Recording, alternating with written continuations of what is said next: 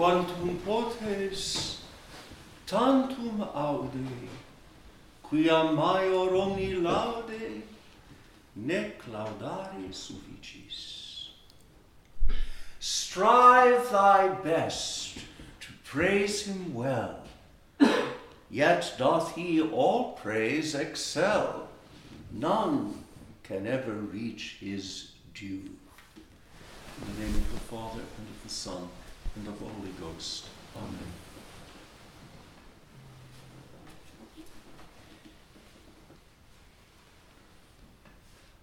So immense is the mystery of the most holy sacrament of the altar, that having celebrated on Maundy Thursday the institution of this adorable mystery, and having kept watch in the night of Maundy Thursday before this sacrament of Christ, here for us, here with us, the Church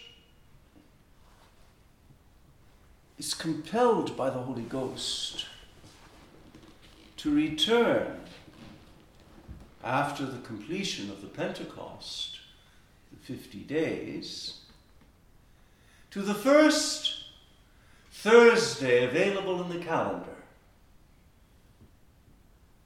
and to make that Thursday a kind of mystical repetition of Maundy Thursday, but this time in an altogether jubilant mode. Happily, we have not only Maundy Thursday, and today, the feast of Corpus Christi, Corpus Domini, or as the French call it, Fête Dieu, the feast of God. We have also an entire octave during which it will be given us to savor the sweetness of this mystery.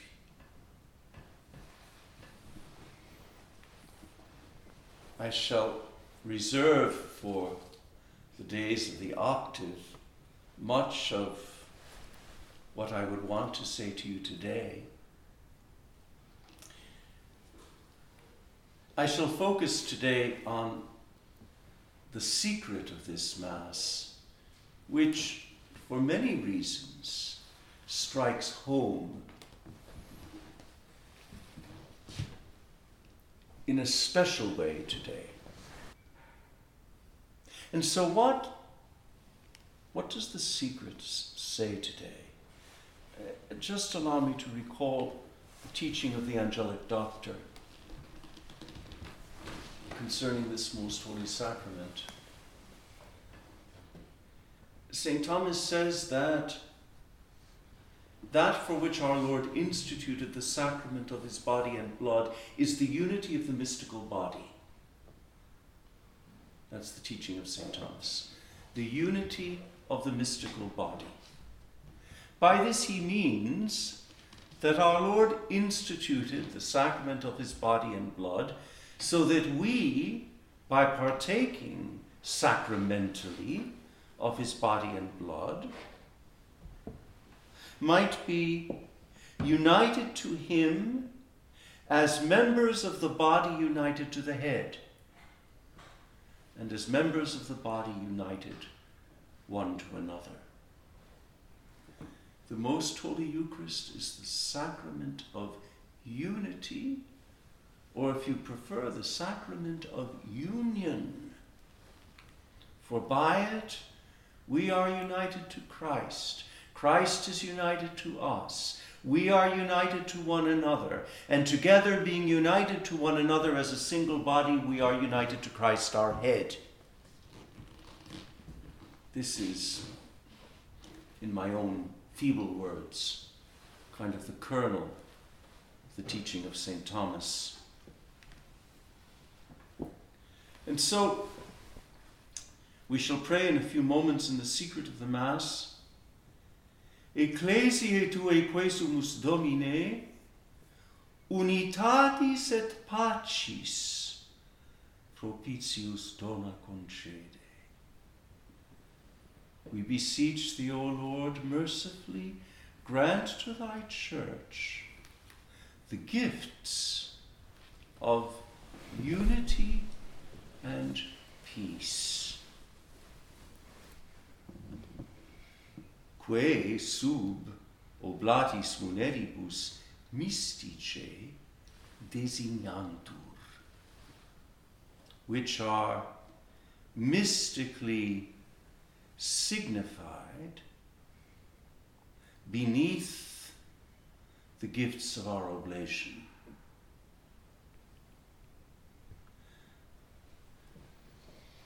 It is through this most holy sacrament that we are given unity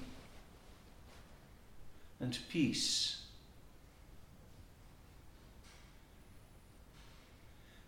It is through this most holy sacrament that all that is shattered, broken, disunifying is healed.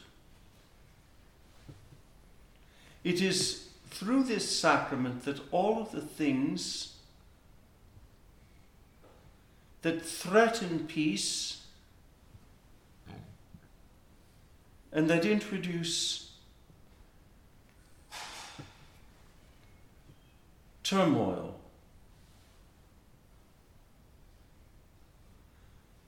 are replaced with the gift of the peace that the world cannot give.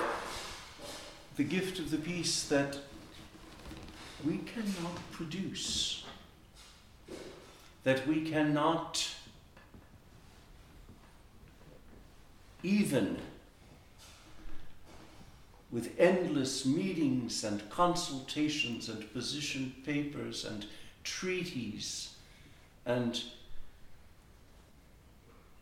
agreements ever begin to produce.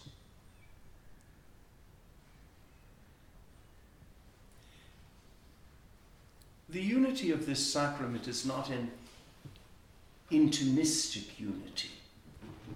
What do I mean by that? It's not a kind of cozy unity for a little group closed in on itself. It's not a hug fest in which we all close into a small circle and wrap our arms around one another and sing Ecce Quam Bonum. The unity given us in this sacrament is a unity Catholic, an immense unity, an expansive unity, that for all of that is a real union, a real communion with Christ, our head, a union between each member and Christ the head, a unity between the members gathered into one single body with Christ the head, a unity that unites us one to another. Now, so marvelous is this unity that it transcends the limits of space and time. And for me, today this is a huge consolation.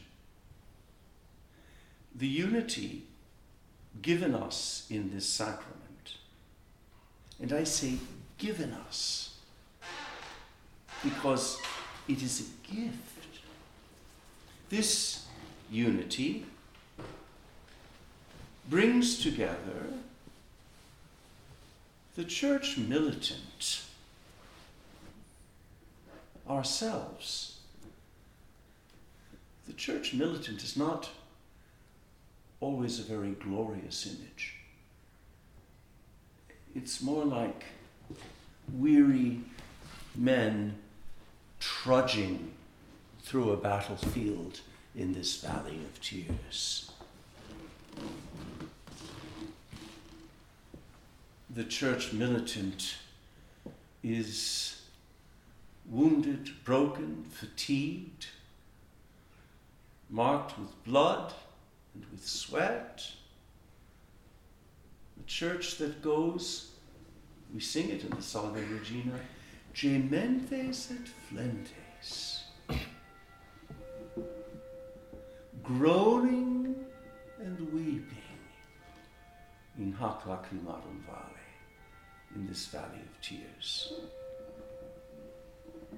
Now, by the most holy sacrament of the altar, the church militant, as I have described it, is united to the church triumphant, to the church in glory, to the church where there is naught but bliss.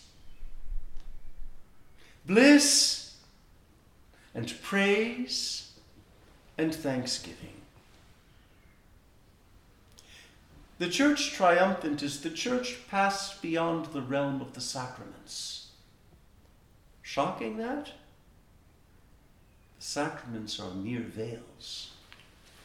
And when the veils fall, we find ourselves face to face with the reality.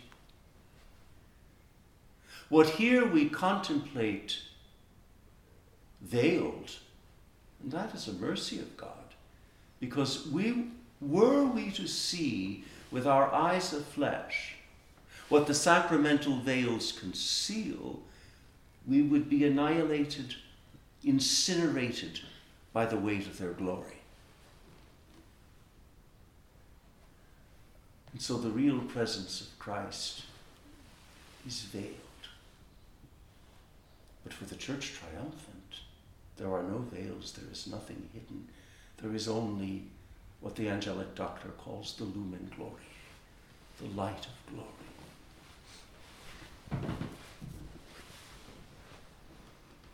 And by this most holy sacrament we are united to the church suffering, to the holy souls in purgatory. Why do we call them the holy souls? Because after the moment of death, one is incapable of sin.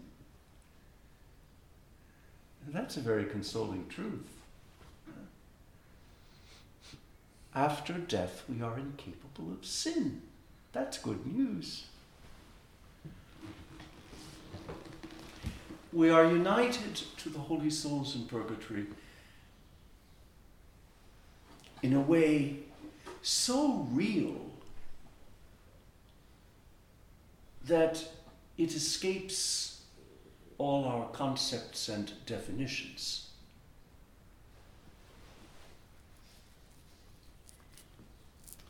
Not for nothing does the Church make the priest every day in the holy sacrifice of the Mass, and not just once, but at different moments in the holy sacrifice of the Mass, the priest recalls the dead, the souls in purgatory. And what happens at the altar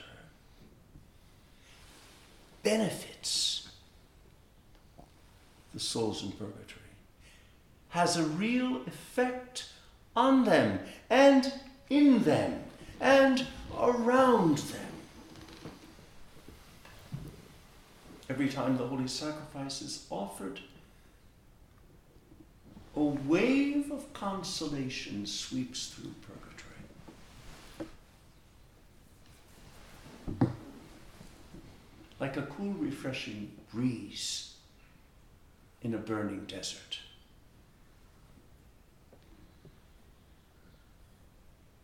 And so today, we focus on this, the sacrament of unity.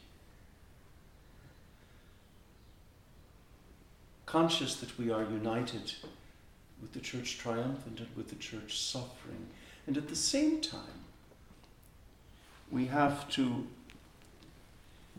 enter into the petition of the secret of the Mass with particular application and intensity, so as to receive humbly and gratefully the gifts of unity and peace, which are, the Church says it, the Holy Ghost says it through the prayer of the Church, the gifts of unity and peace which are mystically signified beneath the gifts we offer.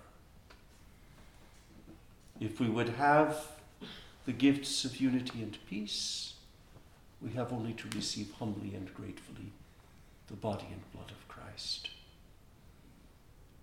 In the name of the Father, and of the Son, and of the Holy Ghost.